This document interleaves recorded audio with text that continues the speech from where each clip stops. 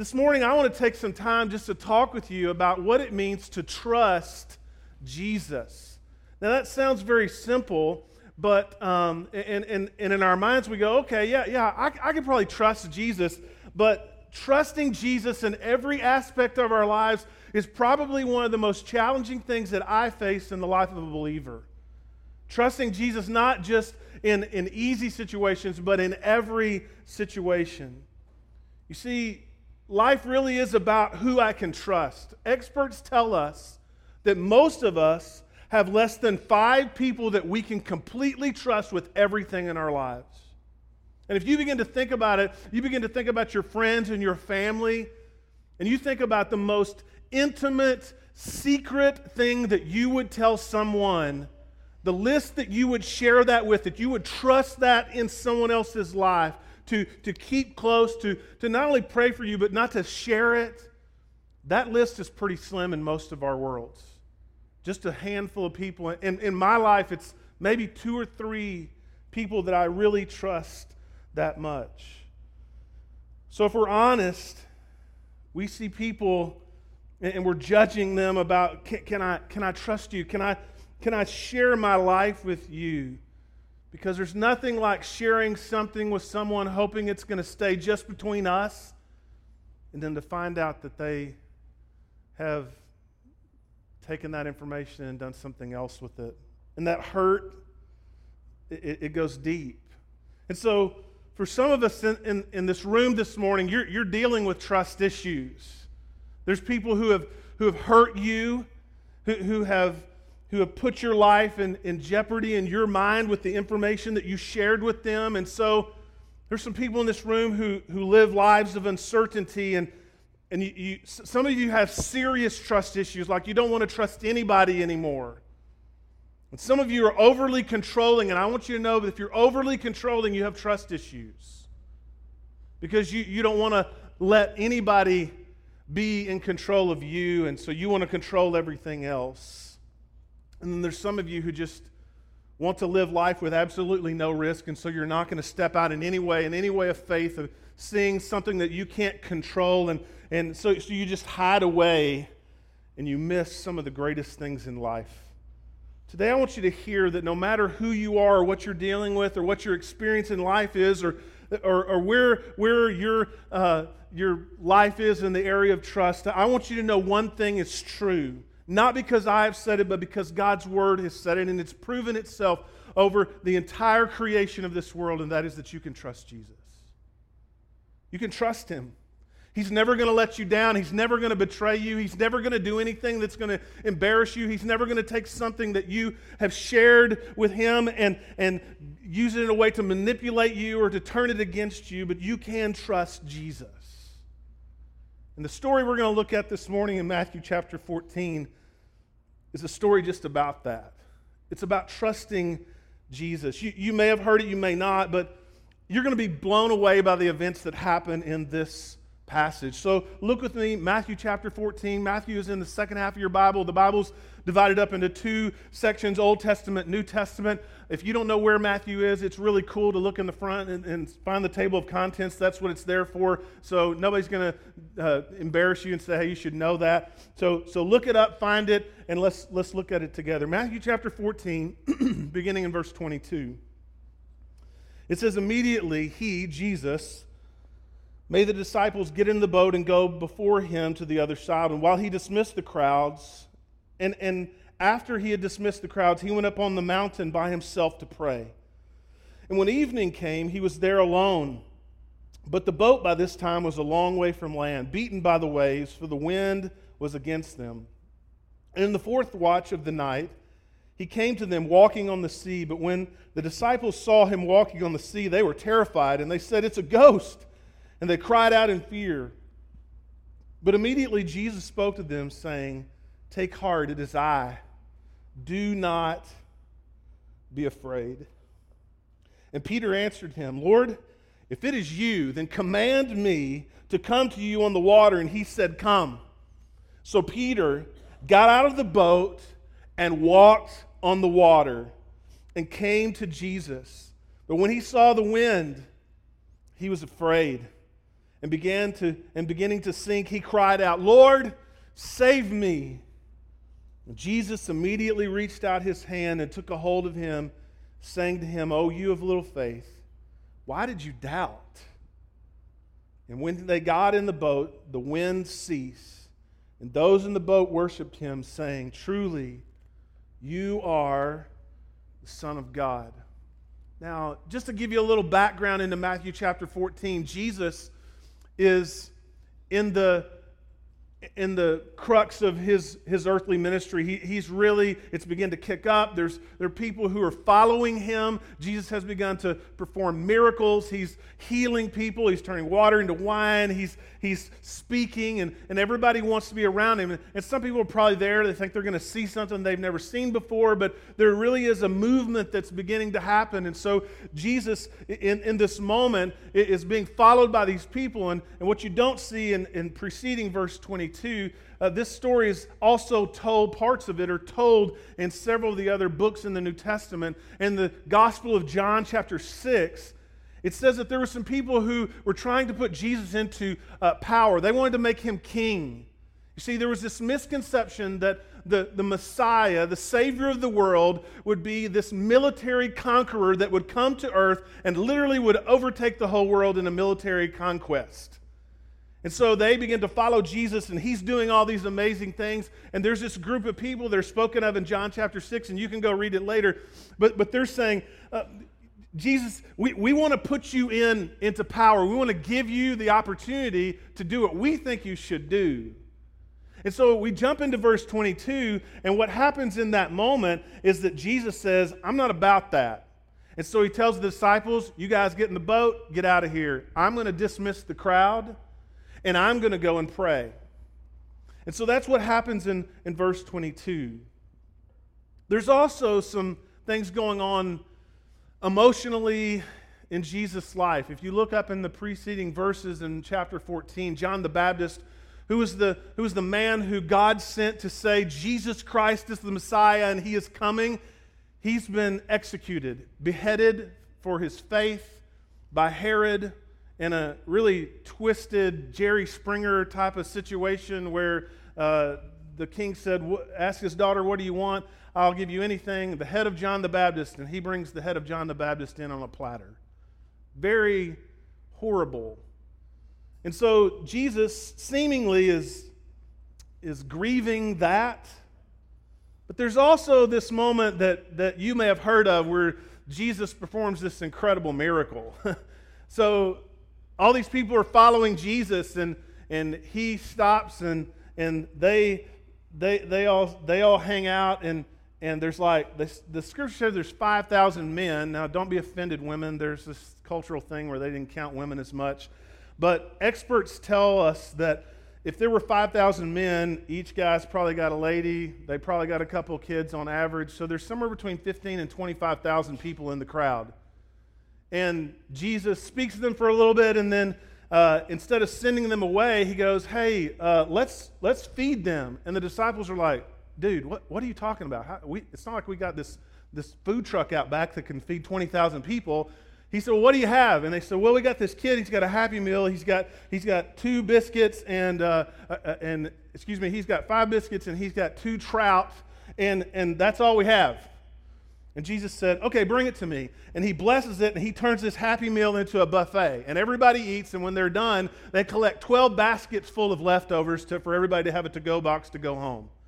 I mean, it's this incredible, miraculous thing that happens because Jesus blessed it and did this miracle. And so this is kind of where we sit. There's this miracle that has happened, and Jesus is overwhelmed by the moment, and he's going to go and pray.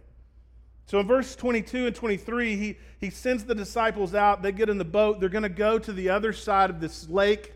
It's about a 5-mile trip. So he sends them ahead, and he goes up into the mountain and pray. And I just want to take a second out of this passage and show you the character of Jesus. If you begin to study the life of Jesus over and over and over and over again, Jesus chooses prayer over everything. Why? Because it's his connection to the Heavenly Father. And this isn't like a short prayer, okay? The timeline tells us that about the time that Jesus went up on the mountain to pray was sometime in the evening. We're going to catch up with him in about 9 hours. So it was more than, now I lay me down to sleep type of prayer. It was more than, Jesus bless my day, here's my list of stuff. Jesus was in communication in a time of prayer for probably somewhere between 9 and 10 hours. The character of Jesus. So the disciples hop in the boat. Verse 24 tells us that there is a storm that arose. So the geography of that place, this lake was very, very much known for storms that would arise almost immediately. And so these guys are supposed to make just a quick trip across the lake to this other place, and they get caught in a storm.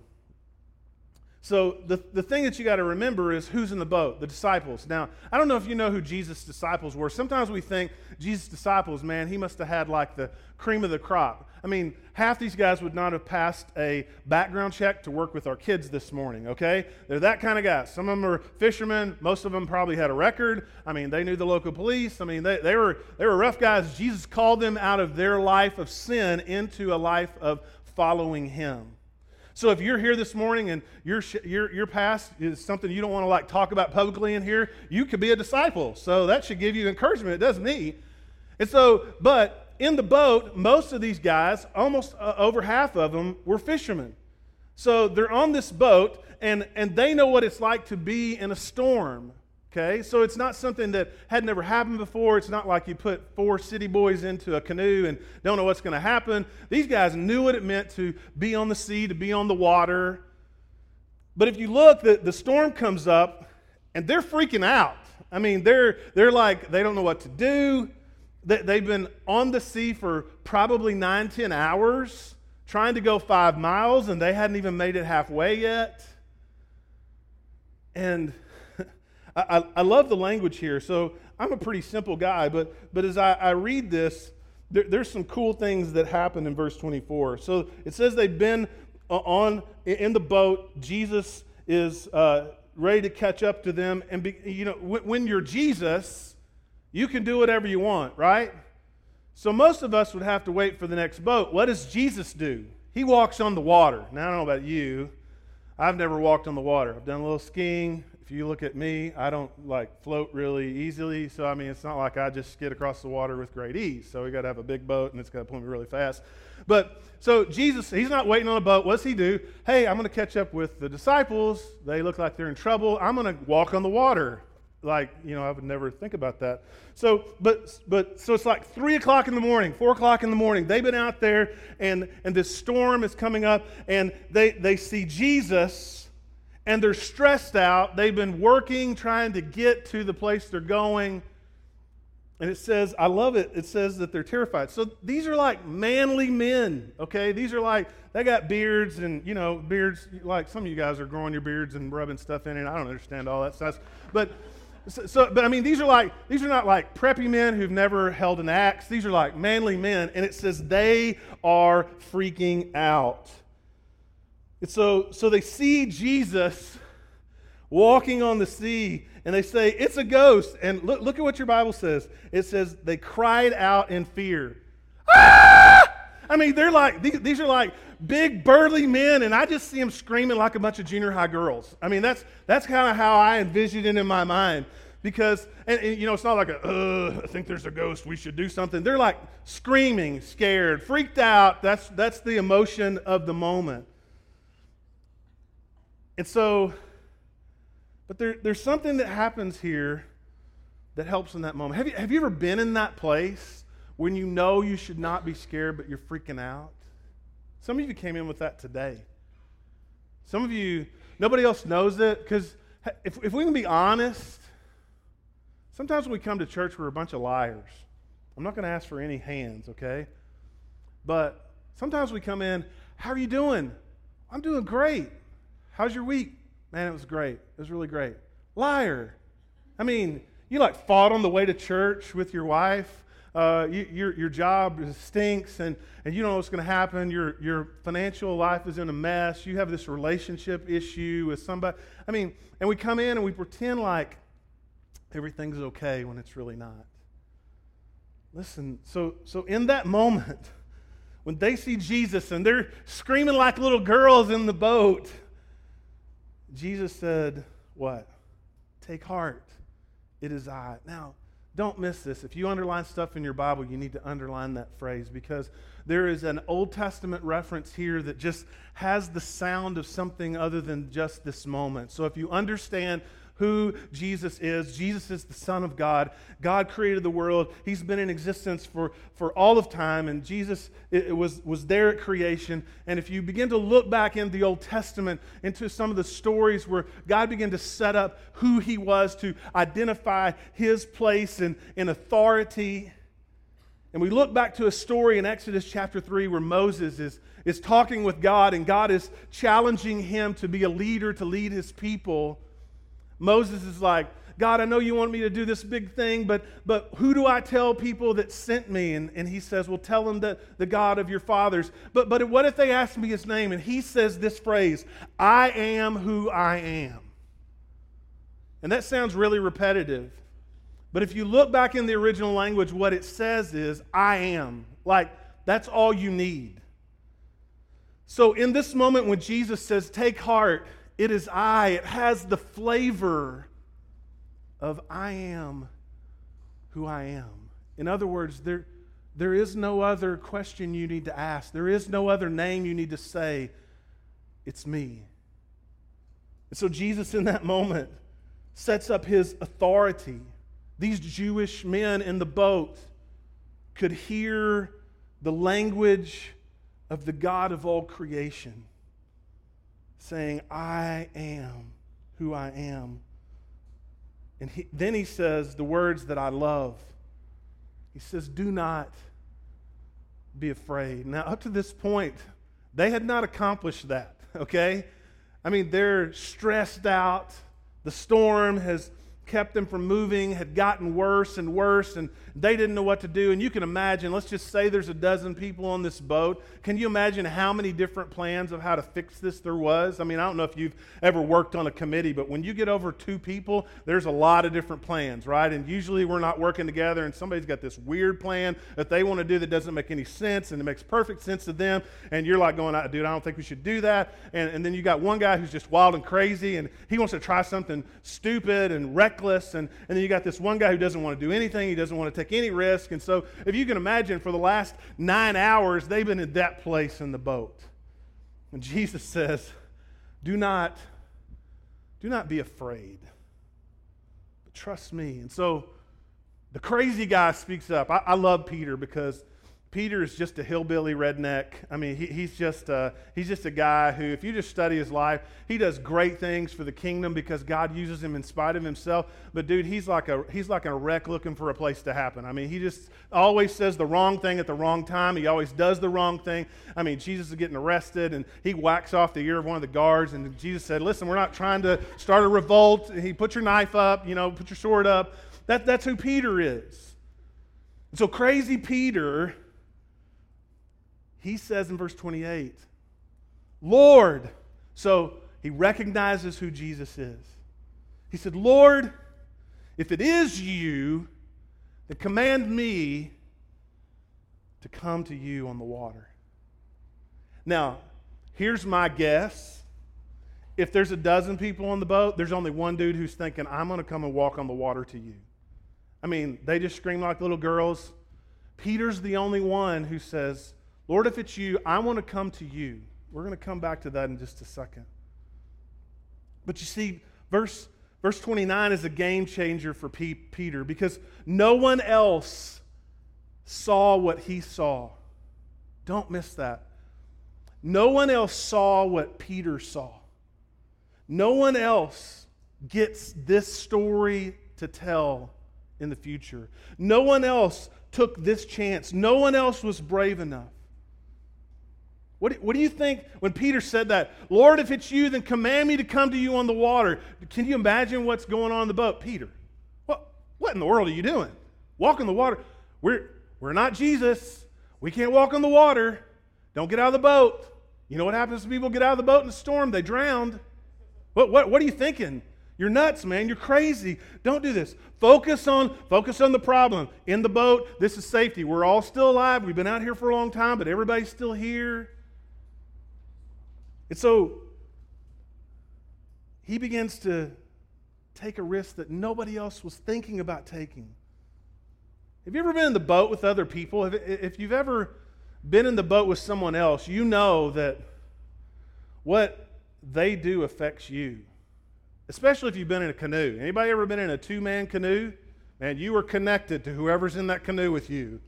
Okay, I love my wife. We've been married 24 years, but man, she's not great in a canoe, I'll just tell you. Because if she leans too far one way, what's going to happen? If I don't help control it, we're going to all get a little wet, okay? Right? And so if you're in the boat with other people, what they do affect you. The decisions that they make affect you. And so no matter how big or how stable the boat is, what happens is what everybody else does in that boat affects you. And so Peter is going, hey, I got all these other people, and they're probably screaming in his ear, hey man, don't go. Don't do this. We can come up with another plan. Let's just watch Jesus, and if it's really him, he'll be here in just a minute. Maybe he'll perform a miracle. He's calmed the seas before. Earlier in Matthew, we see that story. Maybe he'll do that again. So just stay here. And so what happens in the boat often affects us. So if somebody wants to start a problem, they want to start a mutiny, and the guy who's been the captain, we want to throw him out of power and take over the boat, it can become problematic if somebody... I don't mean to get gross, but I mean, if somebody pukes in the boat, guess what? You're all invested in that, right? So what happens in the boat affects you. And here's what concerns me. If we're not careful, other people can rob us from the God moments that God wants to do in our lives because we listen to the people in the boat instead of keeping our eyes on Jesus. But in this moment, man, Jesus does what only Jesus can do. He says, come on, get out of the boat. You see, we're limited. My guess is that none of you have ever walked on water and like skidding across the water at 60 miles an hour doesn't count. Most of us have never even seen anything close to that. But God's not limited to do what we do. God can do whatever he wants to do. If he wants to heal the sick, if he wants to raise the dead, if he wants to give sight to the blind, if he wants to take a Happy Meal and turn it into a buffet, God can do whatever he wants to do. He's in control of the whole universe. He can stop the sun from shining. He can cause the day to be longer. He can do whatever he wants to do. And so when Jesus says, come, guess what? Peter had permission to do what was physically impossible by himself. So Peter did what Jesus said. He got out of the boat. And he walked on the water. When he did, where did he go? Look in your Bible. Where did he go? What does your Bible say? To Jesus. Peter didn't hop out of the boat and like run around the boat 7 times, okay? It's not that story, okay? He didn't like start kicking his leg and, performing some sort of act. What did he do? He came to Jesus. Look at verse 30. But, and this is where we can get really critical. This is where we can go, oh, here's crazy Peter. He hopped out of the boat, but he took his eyes off of Jesus. It says when he saw the wind, when he saw the waves, he began to sink. There was a change of focus and direction by Peter. And when that happened, he began to sink. Not because the storm got worse, not because Peter he weighed too much or he was physically doing something wrong. The only problem that Peter had was the moment that he took his eyes off of Jesus. And in that moment, he began to look at the wind and the waves around him and figured out, this is a place I'm not supposed to be. And he began to sink. Now, before we become highly critical of Peter, before we begin to go, man, if I could just be a life coach for Peter, if I could just sit him down and go, Peter, okay, so you're all over the place with all these things in your life. If you'll just keep your eyes on Jesus, if you'll just focus, then everything will be great. And don't look at the wind, don't look at the waves. Just focus on Jesus.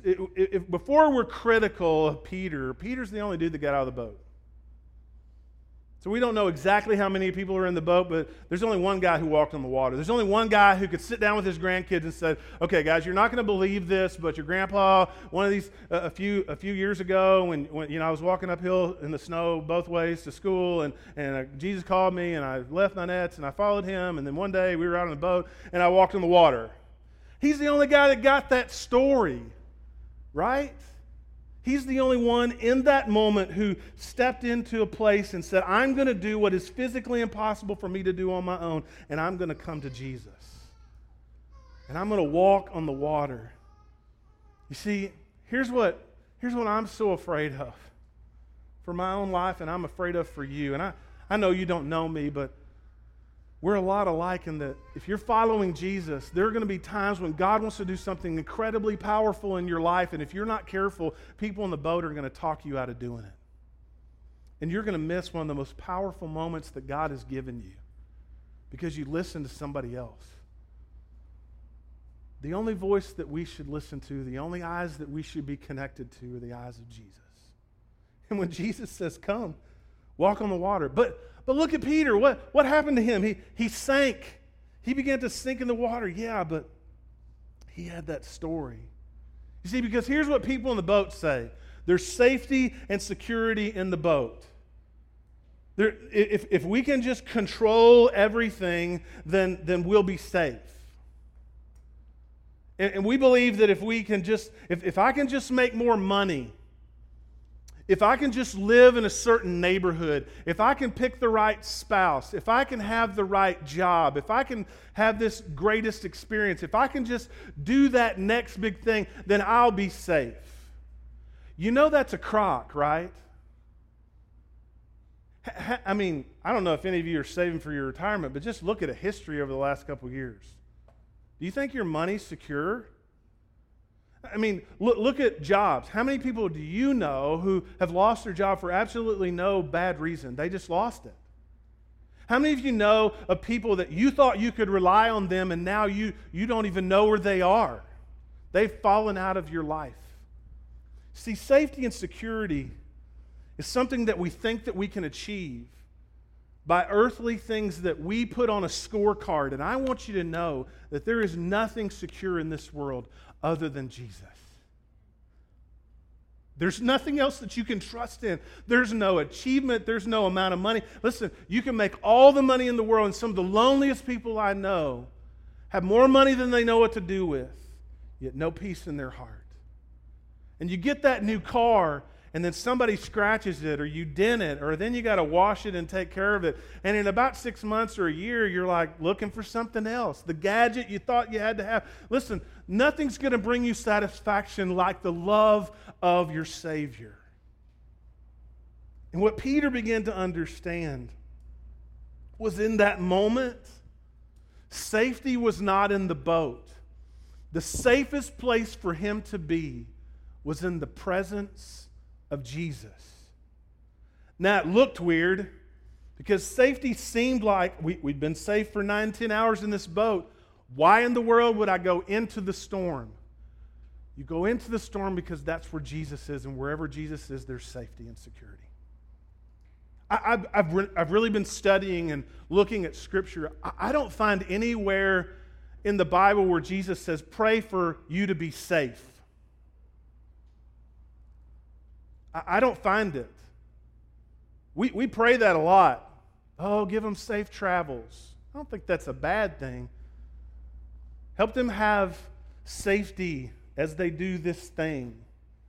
And listen, I mean, don't go play on the highway this afternoon. I mean, have a brain, all right? I mean, I got kids. I taught them the road is bad. Don't play in the road. You can get hit.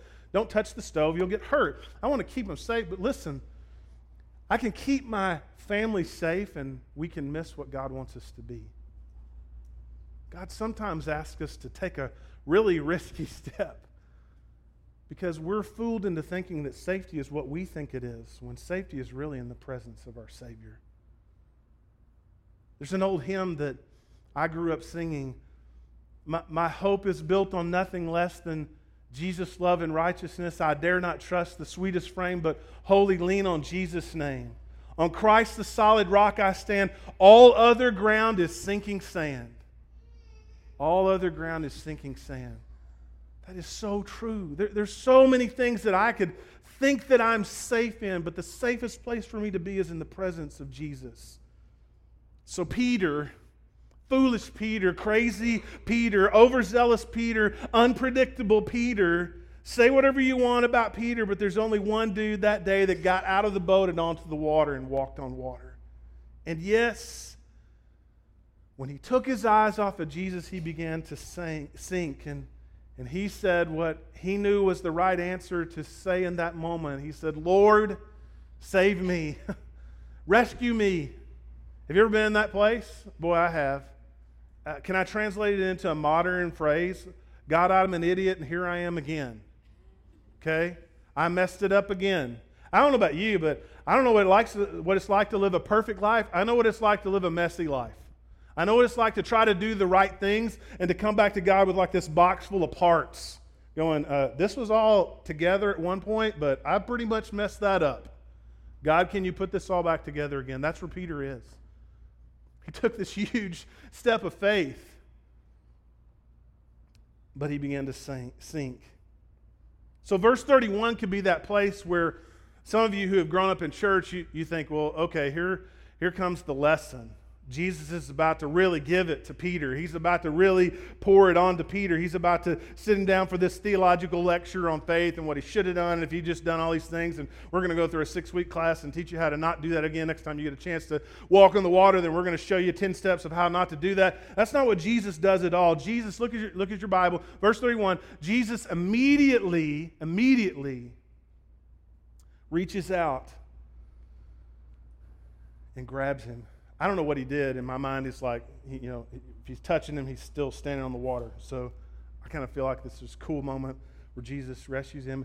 And I feel like he just looks him right in the eyes when he says what he says. He says, why? Why did you doubt? It sounds like it could be like really demeaning. But what I think Jesus was saying in love to Peter was, who else can you trust?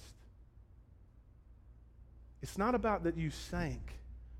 It's about that you doubted me. Because Jesus in that moment is saying, I got you. I'm with you. Now, it would have been a much cooler story if Peter wouldn't have sank in some of our minds, if he had just walked out there and done everything right. But I don't know about you, but I don't know very many people who do everything right all the time. I know many more people who sink and need Jesus to rescue them. Jesus in that moment said, why did you doubt? Did you not hear me? Earlier, I said, I am who I am. It's me. It is I. See, if there's anything that I've learned in my 47 years of life, it's that I can trust Jesus. So this morning, I want to give you a few things. I don't want to freak you out. I'm going to give you 7 things, but we're going to walk through them very quickly, okay? Because I don't preach as long as Jonathan does. That's on video or something, right? I wanted to hear that. But I want to give you 7 things of why you can trust Jesus. Number 1 is this. Storms are a part of life. Now, the story didn't end when Peter was rescued. Verse 32 says that they got back in the boat, and it says that Jesus calmed the storm. Now, that's really interesting. He could have done that before. He could have made it easy water for Peter to walk on. He didn't do that. So he calms the storm. Verse 33 says that everybody in the boat did what? Worshipped him. Okay? But it's very interesting to me that Jesus did not calm the storm before he asked Peter to walk on the water. It's kind of interesting, isn't it? Storms are part of life. John chapter 16, verse 33. If we were going to edit the Bible, which we do not, okay, I mean, very clear, we do not. But if I could take out a couple verses, John 16, 33 would be one I would take out. In this world you will have trouble. I don't know about you, but I would like to edit that. Like, in this world you will not have trouble. That'd be a great verse to have in the Bible, right? But in this world you will have trouble. Things are going to happen to you. Sometimes we feel like and we even hear from a prosperity gospel, which I want you to know is false, that says if you love Jesus enough, then nothing bad will ever happen to you. That is baloney. Bad things happen to incredibly awesome people. I mean, you all have a list. You know the things that you have been challenged with in your life. 3 years ago, my in-laws were killed in a head-on car crash. Both of them killed all at once. It's horrible. Did I do something wrong? Did they do something wrong? Was God punishing them? No. Bad things happen. Storms happen. Listen, you live in South Dakota. You're going to get hail, right? I mean, I lived in Spearfish for 8 years. I replaced my roof in my house that I owned 4 years twice. I mean, it just happens, right? Storms happen. A blizzard's going to happen. Something's going to happen in your life. Bad things are going to happen. You're going to make a mistake. Something's going to happen. Storms happen and are a part of life. You will have trouble. But see, the second half of that verse is what brings us hope. Jesus said, in this world you will have trouble, but take heart. I've overcome the world. In other words, this is not the end. The crisis you're walking through right now, I promise, is not the end. I love hanging out with people who are older than me. Like, just hang out with somebody who's 80. And you go, hey, this is what's going on in my life. They'll go, yeah, it'll pass. But no, listen. It's really bad, and I'm dealing with this and this and there. Yeah, I know. It'll be okay. And I'm like, you're not hearing me. It is really bad, and I'm really stressed out. And yeah, I know. Trust Jesus. Oh. Secondly, safety can be deceptive. Man. Sometimes we think that if we could just stay in the boat, if we could just get the right people in the boat, and the people in the boat are telling us that if we can just achieve this or do that everything's going to be okay. But the safest place to be is wherever Jesus is. Hear me clearly. The safest place to be is wherever Jesus is. In the boat, great. On the water, great. In the middle of the storm, great. Wherever Jesus is, that's where I want to be. I've got to learn that no matter what the situation is, I've got to trust Jesus. Third thing, following God often looks crazy. Now hear me respectfully. God's not crazy. But sometimes the things he asks us to do looks crazy. You see, steps of faith rarely make sense to the world or even to other believers as the best path that we should take. If I think about the times in my life when I did what God told me to do, it very often looked crazy.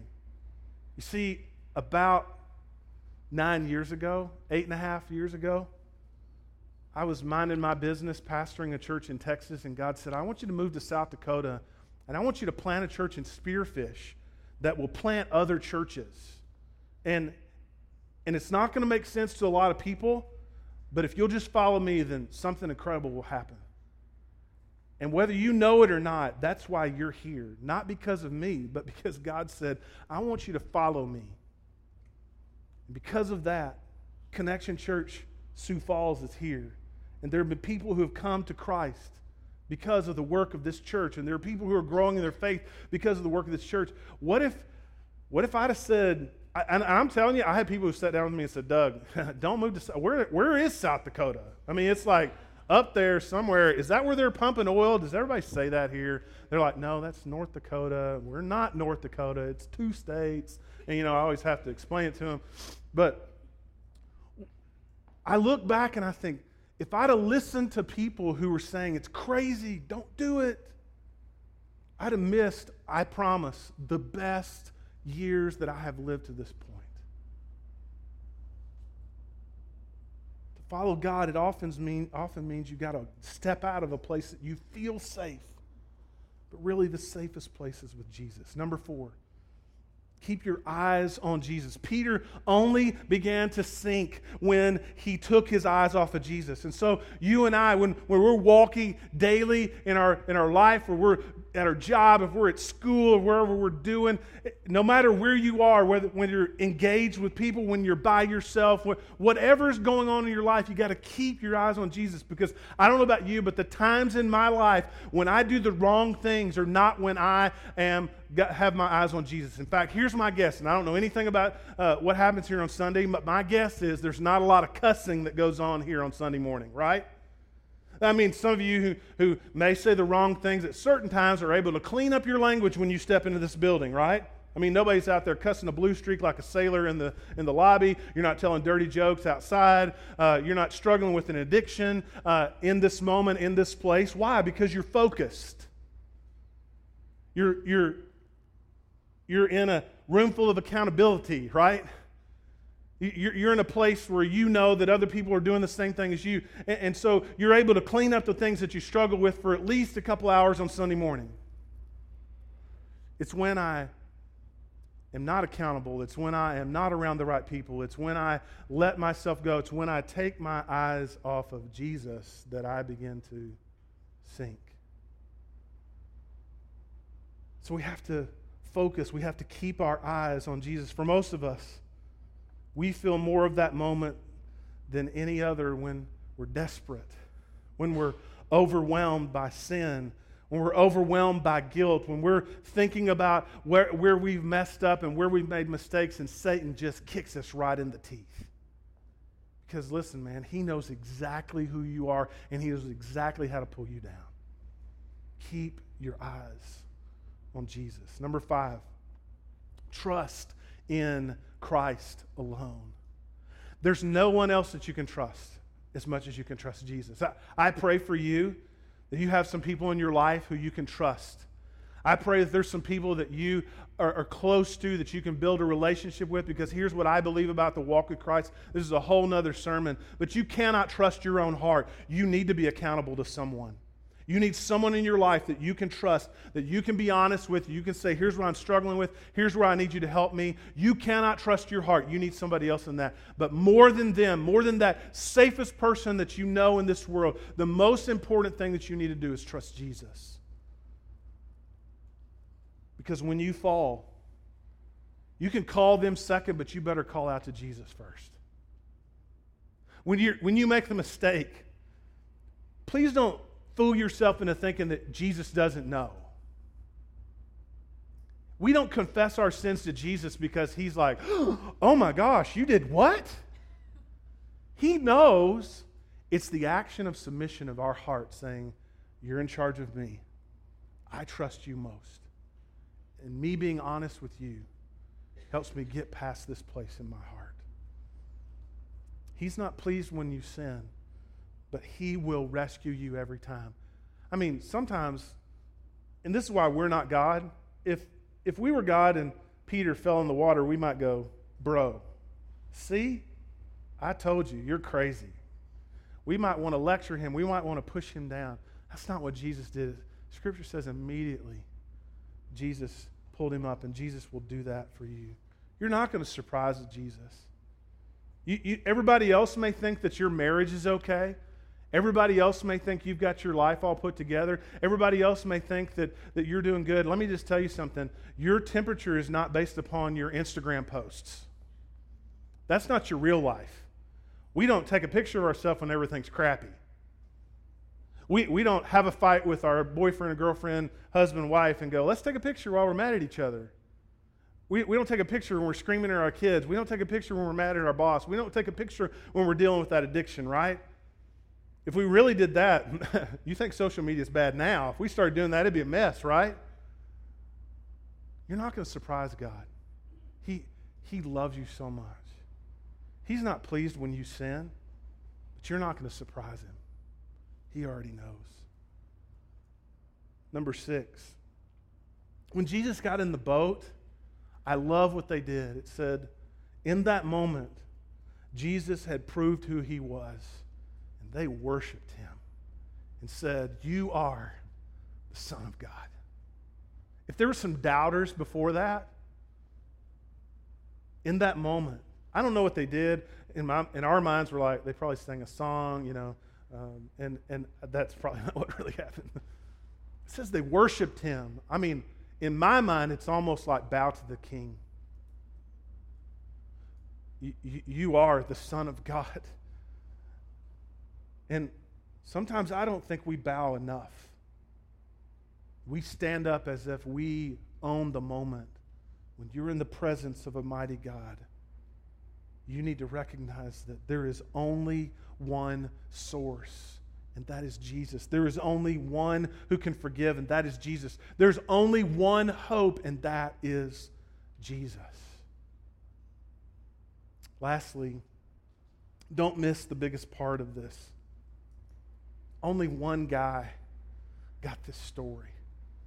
And if I can package something up for you today, for you to take out of here and live, it's this. Peter trusted Jesus. Everybody else was just a spectator. In that moment, Peter recognized that safety is not where everybody has told me it is. The safest place for me to be is in the presence of Jesus.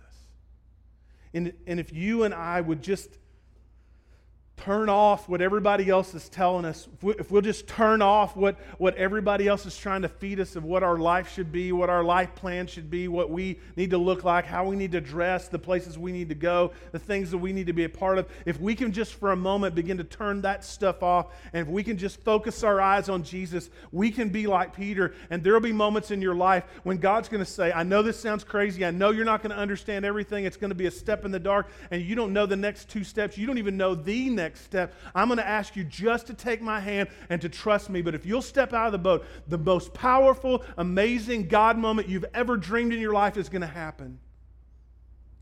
And if you do that, it'll change your life forever.